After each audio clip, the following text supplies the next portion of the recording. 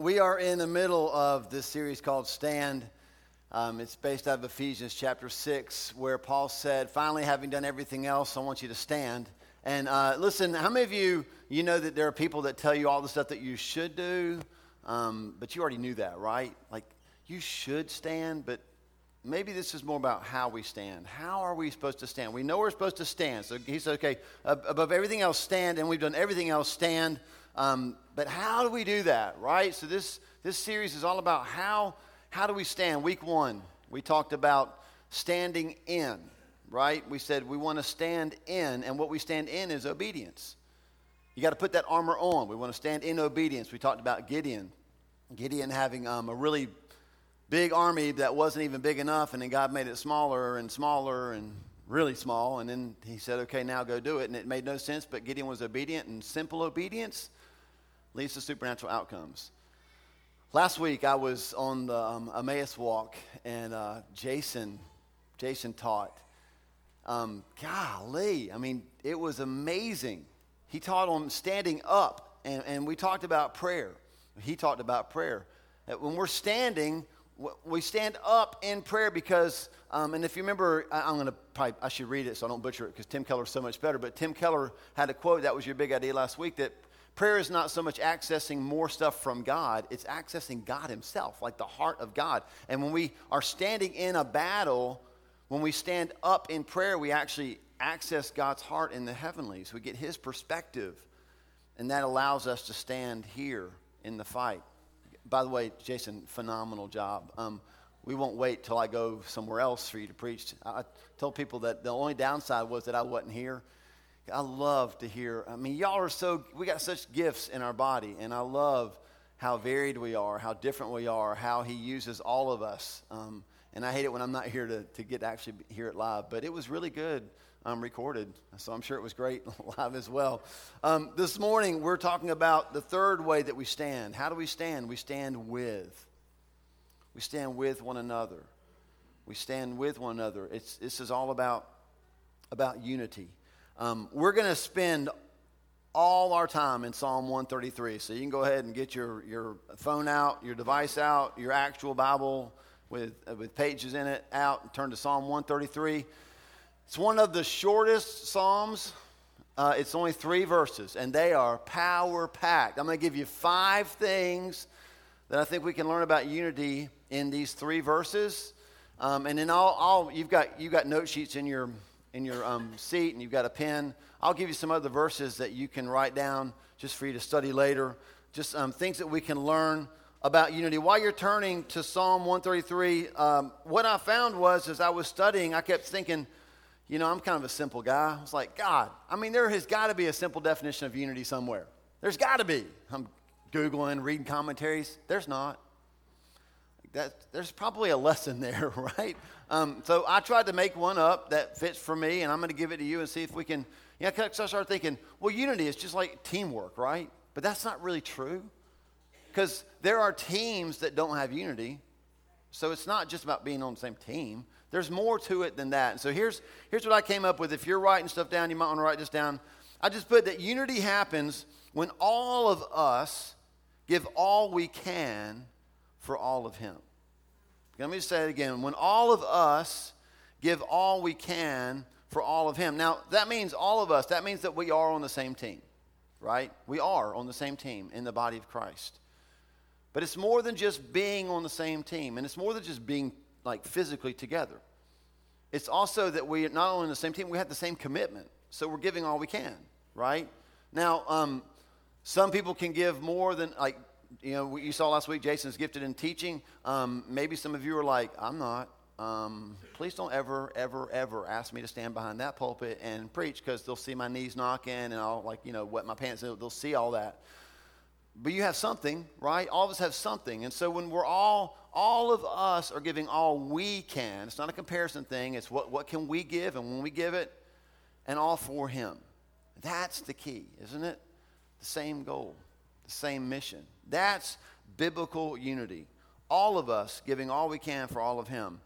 So here's where we're in Psalm 133. I'm going to read it, and then we'll go back through. I'll give you five really cool things we can learn about unity. Here we go, Psalm 133. How good and pleasant it is when brothers live together in unity. It's like precious oil poured on the head, running down on the beard, running down on Aaron's beard, down upon the collar of his robes. It's as if the dew of Hermon were falling on Mount Zion, for there the Lord bestows his blessing, even life forevermore. Let's just go verse by verse. Let me give you three things. Number one, this is a no-brainer. Unity's good. He said how good and pleasant it is when brothers live together in unity. So unity's a good thing. Now that doesn't mean it's easy, but the word is pleasant. That's what that word means. It means agreeable. I don't know where agreeable is for you, right? I'm assuming for Duke and Carolina fans, it's not in the game, right? Like that's not an agreeable place because there's booing and all that kind of stuff. But where's an agreeable place for you? When you think pleasant, what comes to mind? Probably not a corporate setting, giving a presentation to a boss, right? Maybe it's the beach. Maybe it's the mountains. Maybe it's, I don't know what it is. But there are places for, maybe it's, sinking into a sofa with a cup of coffee. I mean, what comes to mind when you think pleasant? What I want you to understand is that unity, even though it's not easy to get or even to maintain, it is a good gift from a good Father. And he wants us to have unity. It's not a bad thing. It's a good thing. All right? So that's number one. Unity is good. Here's number two. This one's really important. Unity is for the church. Unity is not world peace. Unity is not everybody on Facebook gets along and posts the same thing. Unity is for the church. So while we're talking this morning, like if you're not following Jesus, you're kind of off the hook here. How's that feel? Right? You're like, sweet, I'm not following Jesus. I'm just hanging out with all these people that are hypocrites. Right? We're not really hypocrites. We just sometimes get mixed up and think that what God requires of us, he also requires of everybody. But he says here how good and pleasant it is when believers live together in unity. This is for the church. This is not for the world. This is not everybody in the world grabbing a Coke and singing Kumbaya. Right? Although Coke is good and Kumbaya, well, we could pick another song. But anyway, unity is something that believers experience. Here's a couple verses for you to jot down. John 17:23. Jesus prayed. John 17 is, if you're going to pick one chapter this week to study, I would just say, just go to John 17. It's a whole chapter of prayer by Jesus. He prayed for himself, he prayed for his disciples, and then he prayed for all of us. And when he was praying for all of us, John 17:23, he prayed that we would have complete unity. He didn't pray we'd have partial unity. He didn't pray that we'd have 99.9% unity. He prayed that we'd have complete unity so that, everybody say it, so that the world would know who he was and why he was sent. It's a big deal, right? Jesus knew that it was a big deal. He prayed for it. When Jesus is praying for something, it's a big deal. And in 1 Corinthians 1, verse 10, Paul is writing to the Corinthian church, which is, if there's ever been a jacked up church, it would have to be the church in Corinth, right? Like metropolitan area, think New York City, Chicago, LA, San Francisco, all the cities that have really bad problems, never Albemarle, right? Whatever, but think metropolitan area. And in that metropolitan area was this church at Corinth that was full of all kinds of bad stuff. I mean, they weren't getting along. They all, using our situation as an example, there were people like, I hate it when Paul preaches because I love it when Jason preaches. Or I hate it when Jason preaches because I love it when Phil preaches. And I hate it when Phil preaches because I love it when Adam preaches. And then somebody's like, I hate it when Adam preaches because I love it when Paul preaches. That's what was going on. Like it picks up that they would use it to divide themselves. And Paul wrote in 1 Corinthians 1, verse 10, he said, I entreat you. Who here has ever used the word entreat in an actual sentence, right? Oh, a teacher, of course. Like, I entreat you kids to sit down and be quiet, right? I entreat you. He used the word entreat, but what it means is a word that all of us can relate to, especially if you have had small children. It means beg, Hey, by the way, you guys that are walking out right now, I know it's not because you can't stand my sermon. They're like, I hate it when Paul preaches. I love it when Adam preaches. They're going down to the community table to serve our city, and I love that. So thanks, guys, for that. And that's Miracle Sunday right there, serving our city. I love that. Once a month I get to watch people walk out while I preach. It's very humbling. It's very, very humbling. Anyway, it's all good. He says, I beg you to live in unity. Jesus prayed for us to live in unity so that the world would know why he was sent. And then Paul writes to the Corinthian church, I beg you, I implore you to be one. Unity is a big deal to the believers, to the church. Christian unity is even more than just our church getting along. It's brothers and sisters in the kingdom, remembering that we're on the same team, giving the same commitment for the same goal. How good and pleasant it is when brothers live together in unity. I got some names of some of my brothers. I thought I'd put them on the screen for you. Larry, Bob, Andy, Brian, Kevin, Brad, Stoney, Jay, Jeff, Mike. These are some of my brothers. And right now, today, my brothers are giving all they have for all for him. They're preaching at the churches that are now going to be listed on that screen. Most of them are in our city. A lot of them we've walked around over the last 40 days. Some are in other cities, but they're all my brothers. See, unity is not, y'all are like looking at the screen going, that's the one I want to go to. Man, that's awesome. Unity's not when we get along. We've sold unity too short. Pastors have tried to preach unity so that people in their church will stop fighting. That's not Christian unity. That doesn't happen when we get this. Christian unity is there's a lot of churches and a lot of brothers and sisters that are preaching and teaching so that the body of Christ would be brought to maturity and unity. And so we're going to I know if you're new here, you're just like, something's fixing to happen. I'm going to be uncomfortable. Probably so, but you're in good company because people in our church are uncomfortable with this stuff too. I'm going to stop talking, and you're going to just stand up and get in groups of 5 or 6, and we're going to pray for these brothers right now. Now, listen, if you don't like to pray out loud, you don't have to. It's all good. You can stand in a circle, and nobody in your circle will pray out loud, and I'll pray because I have the microphone. It's all good, okay? Don't panic. Don't panic at all. Everybody's starting to sweat right now. It's like, oh, my, I got to touch hands. If you don't like to touch hands, just elbows is cool too, right? But I want you to get in groups of 5. Can we just pray just for a few minutes? Can we just pray for my brothers at these churches? And if you forget their names, open your eye during the prayer and look at the screen. It's okay if you do that. Y'all start praying and I'll close us out in just a minute.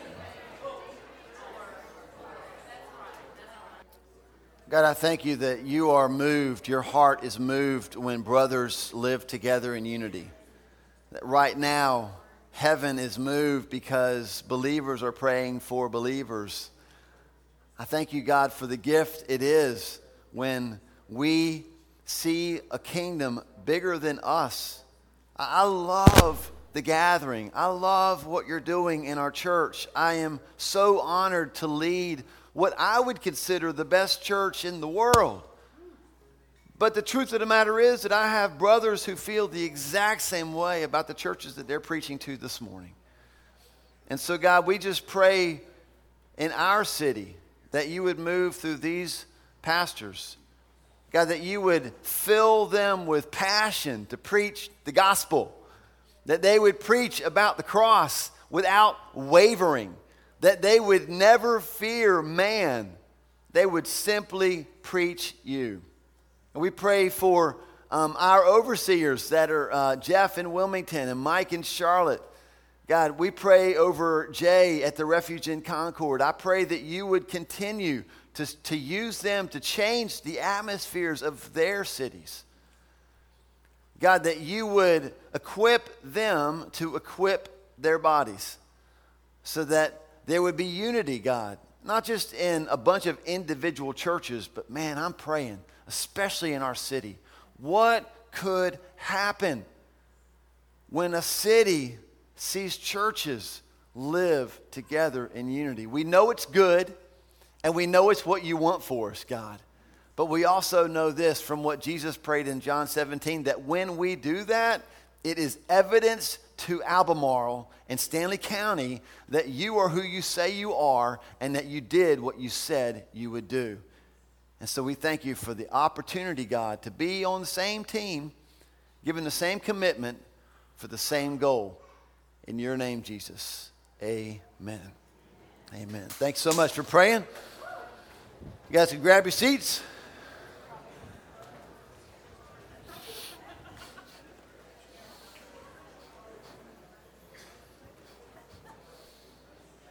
This third point. So we know that unity is good. He said how good and pleasant it is. We know that it's for the church because he said when believers. And then here's the third point. Unity is more relational than informational. It's kind of a long one. Unity is more relational than informational. And here's what I mean by that. He said how good it is when believers live together. Now, before you start thinking we need to build one big giant house and move in together, this is not a call to be the Waltons, right? If you're old enough to remember that show. Good night, Jim Bob. Shut up, Grandma, right? Remember that? This is not that. I mean, I would love it, man. We could all get a bunch of tiny houses and live in the same area. I'd be all on board for that, right? Woo! I'd be the only one. I can tell. It's all good, though. You're like, something's wrong with our pastor.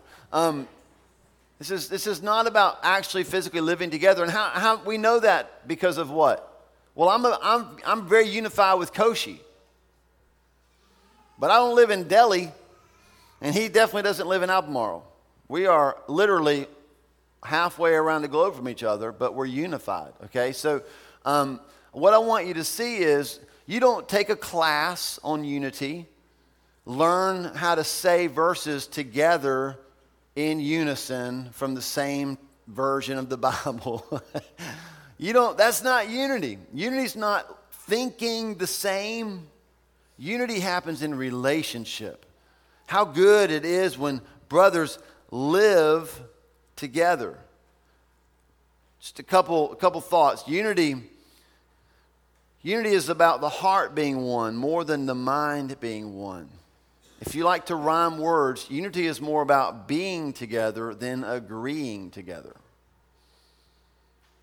Because when I truly know you and your heart, I am much more likely to stand with you, even if I don't agree with you. I have, on occasion, said things to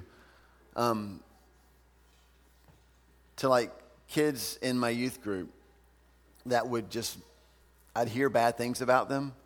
And I would go to them and I would say, listen, because I love you, I'm getting ready to go talk to your teacher, your parent, your whoever the authority figure is. I'm getting ready to go defend you. Please keep me from making a fool of myself. If there's something you should tell me now, because I'm going to defend you, because I'm with you, right? That's what happens when your heart is with somebody. The Bible uses like Jonathan and David, their hearts were knit together. Armor bearer for Jonathan, that he said, I'm with you heart and soul. This is what biblical unity looks like. It's a heart thing, right? We tend to make it a mind thing. Oh, our church is unified because we all love contemporary music. So? That doesn't mean you're unified. It just means you sing the same, right? Unity is it's not really an action. It's a heart thing. It's unity in spirit, right? More than it is unity in action. So I want you to think heart. Unity happens as we do life together. And that's important because we're going to have to fight to protect unity. We tend to fight harder for people than for ideas. Have you noticed that? I was trying to think of a really good example of that, and I thought of it, but I can't use it, so we'll just move on. I shouldn't have even said that, sorry. Ask me later. Ephesians chapter 4, verse 3. Paul says this. He says to do your best to maintain unity. Don't go halfway with it. He says fight to protect the unity of the Spirit. I don't know about you. I tend to, like, I love y'all, but I would fight for my family harder than I might fight for a stranger. Because you're coming to mess with my family. Like, I'm not even a good fighter, but I would fight, right?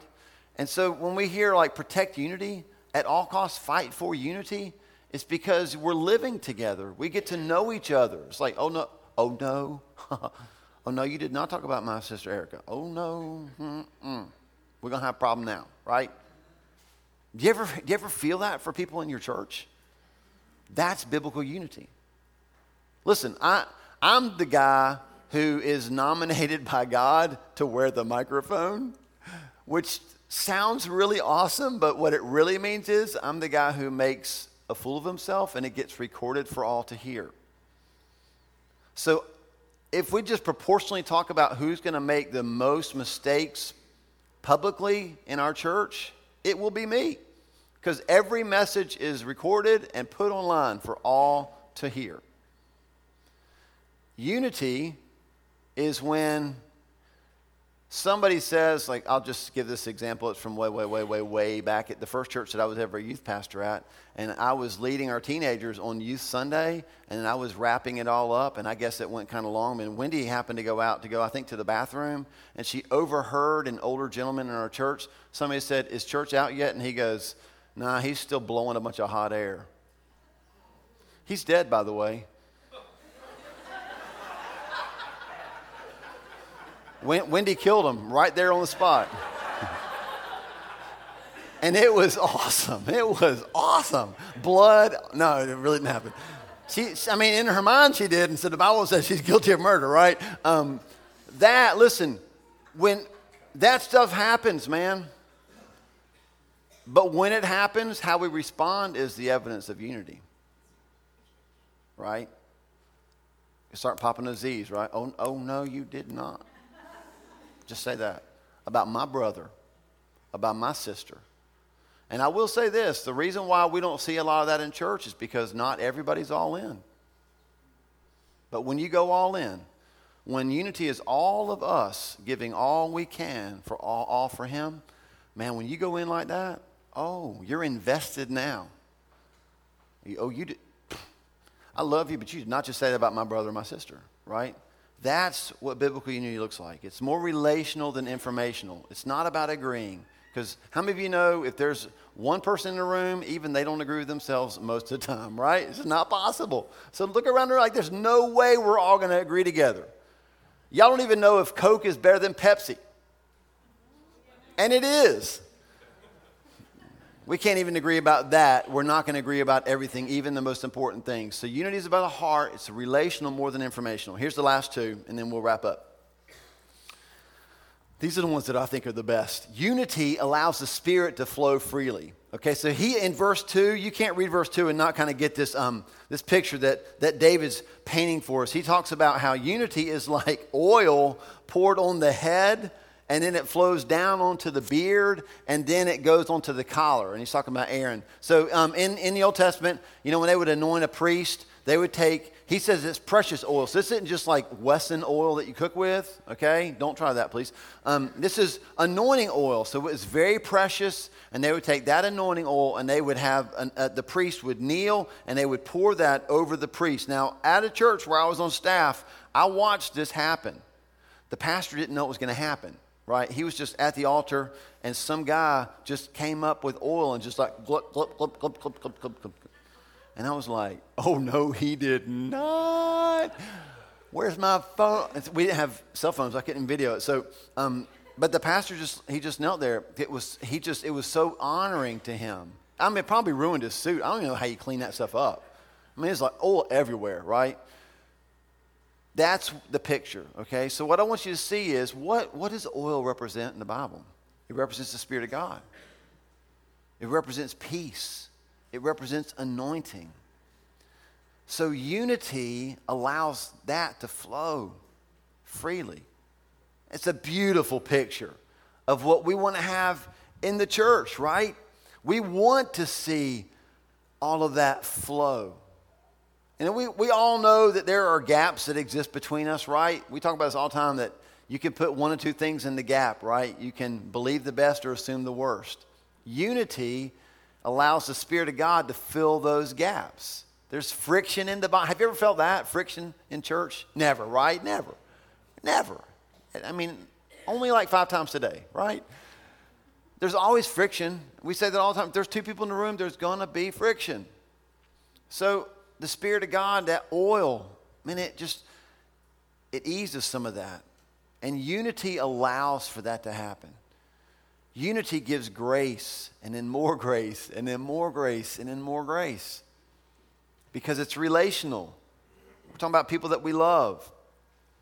And then the last one, number 5. Unity positions us for God's blessings.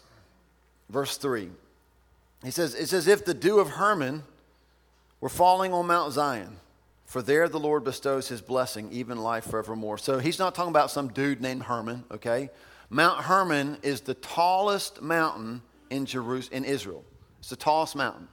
And so at the top of Mount Hermon, it's like snow is on top of there, and there's clouds that cover it. And so as the snow would kind of melt, the water comes down. Not only is Mount Hermon the tallest mountain, but the valley below Mount Hermon is, I don't know if this is a word or not, but the luscious, is that a word? The luscious valley, the most green, the most fertile, and because all that water's running down off the mountain into the valley.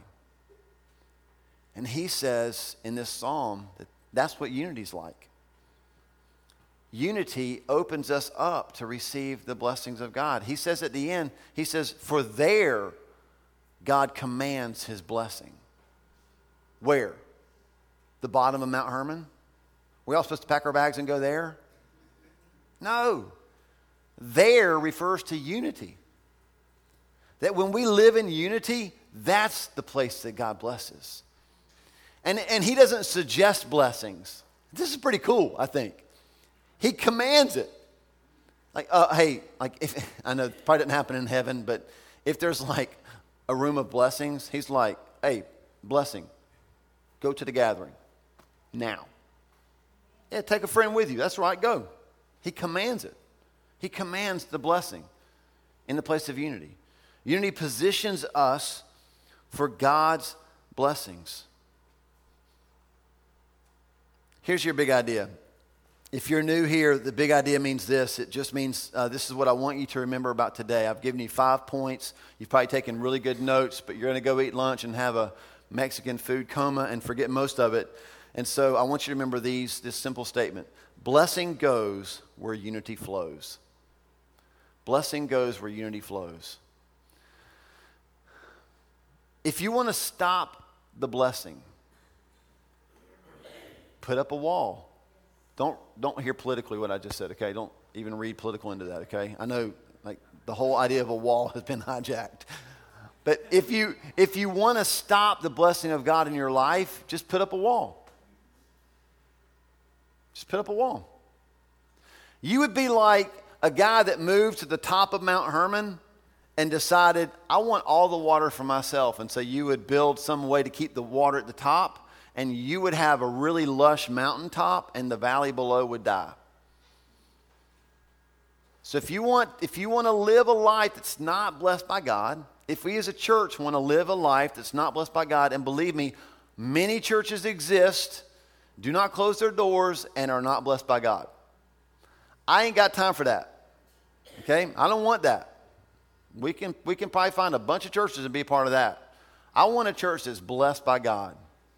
And the reason we'll be blessed is because we have unity. But if we start to hoard that stuff for ourselves, if you hoard for yourself, you harm others. Unity positions us for God's blessings. And when we cause division, when we hoard, when we put up walls and barriers, it stops the flow of unity. And it removes the blessings that we need. Now, let me ask you one question, and then I'll give you a story and a video, and then we'll pray and be done. Where does unity flow the freest? It's a rhetorical question. Don't feel the pressure to answer out loud. Where does unity flow the freest? At the cross. At the cross.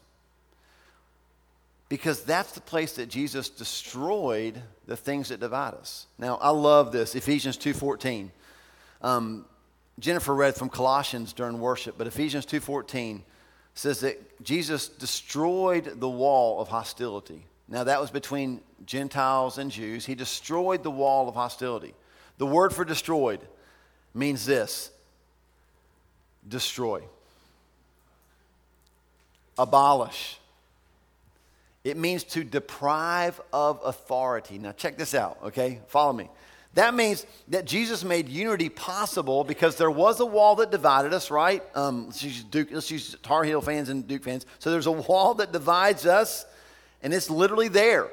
I mean, so even if we wanted to come together, they couldn't come together because there was a wall that divided them, a physical wall.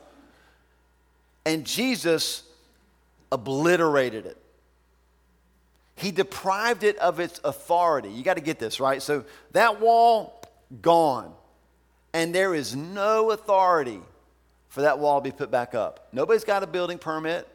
You can go apply for it all day long, and Jesus is like, nope, not giving you a permit for that because I've removed the authority for that wall to be there.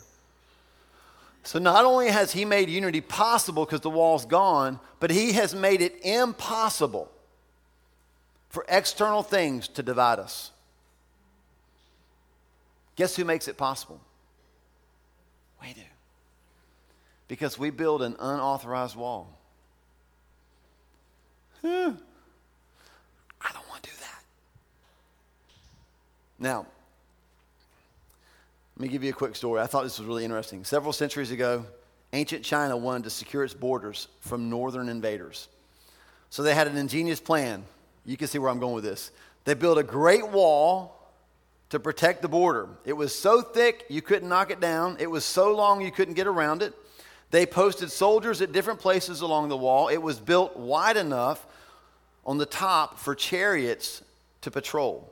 So if they heard of an attack at a distant place, they could just get to it quickly on top of the wall.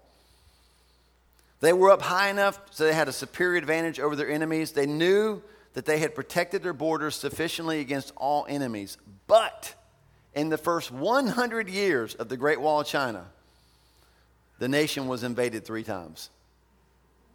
How? They bribed the gatekeeper. When we diminish the importance of unity in the body of Christ, we risk being invaded by the enemy.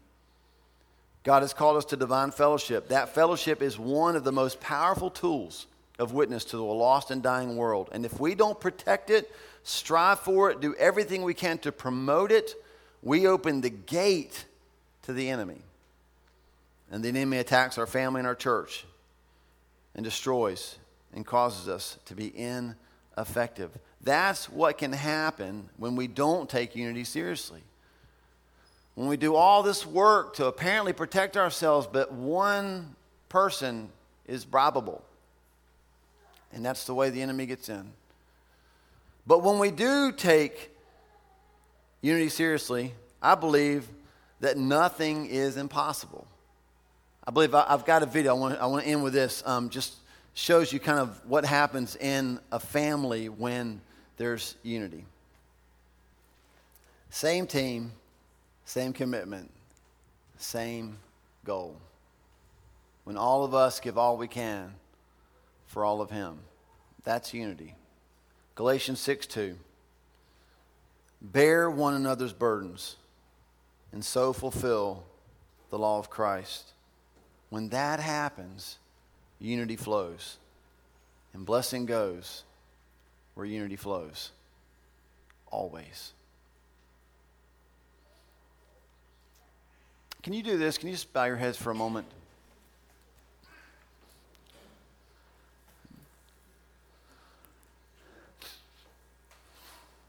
I want to try to end this by helping you respond the right way. Here's what I think that is. When we talk about unity, so often what happens is we start to, like I was going to just ask you this question, don't raise your hand, but I was going to say, raise your hand if you feel like you need help in the area of unity. But as I thought about that, the way we typically hear that is there's unity, but I think, so you're telling me I'm wrong And I think we tend to think unity is because I think I'm right and you think you're right and somebody has to be wrong. Unity is, listen to what I'm saying, unity is the cross. All of us are wrong. Only he was right. That's unity. And when we stop to see the world that way, that's when we start to build walls that protect us and divide others and keep people out, blah, blah, blah. We forget the cross. The cross is proof that God alone is right. And we all are not God. And so when I ask you the question this morning, can I pray for you in this area? I'm raising my hand because I easily lose sight of that. And it can become about what I want, agenda, all that stuff. And it's always got to be about the cross. That is where we're the most unified, at the cross. As a matter of fact, in community groups this week, you'll read verses that say things like, there's no male or female, slave or free. There's no Jew, no Gentile at the cross. Because at the cross, there's only two categories, God and not God. And we fall into the second one. And so this morning, can I pray for you in the area of unity? If you would like prayer for that, would you just raise your hand and say, that's me? Thank you. Mine is up as well. And let's just close this morning praying for that. God, I thank you for Psalm 133. I thank you for such a powerful 3 verses that show us so much about unity. God, I thank you that when we preach on unity, man, I can preach with passion about this because Jesus prayed for this. I mean, this is something that he prayed that we would experience. He prayed for me. He prayed for the gathering. He prayed for every brother listed on that screen. He prayed for all the churches in our city. He prayed that we would live in unity, full, complete unity, so that we would give a complete picture to this city of who Jesus is and what he came to do. And so, God, for all the hands that went up, I just pray that you would, God, unify our hearts in the gospel. God, even when we don't see the same way and we don't think the same way, that our hearts, man, we would be unified in the gospel, that we would bear one another's burdens and so fulfill the law of Christ. I thank you, God, that this is a place where your blessing can go. Because the gathering is a place, God, where we want unity to flow.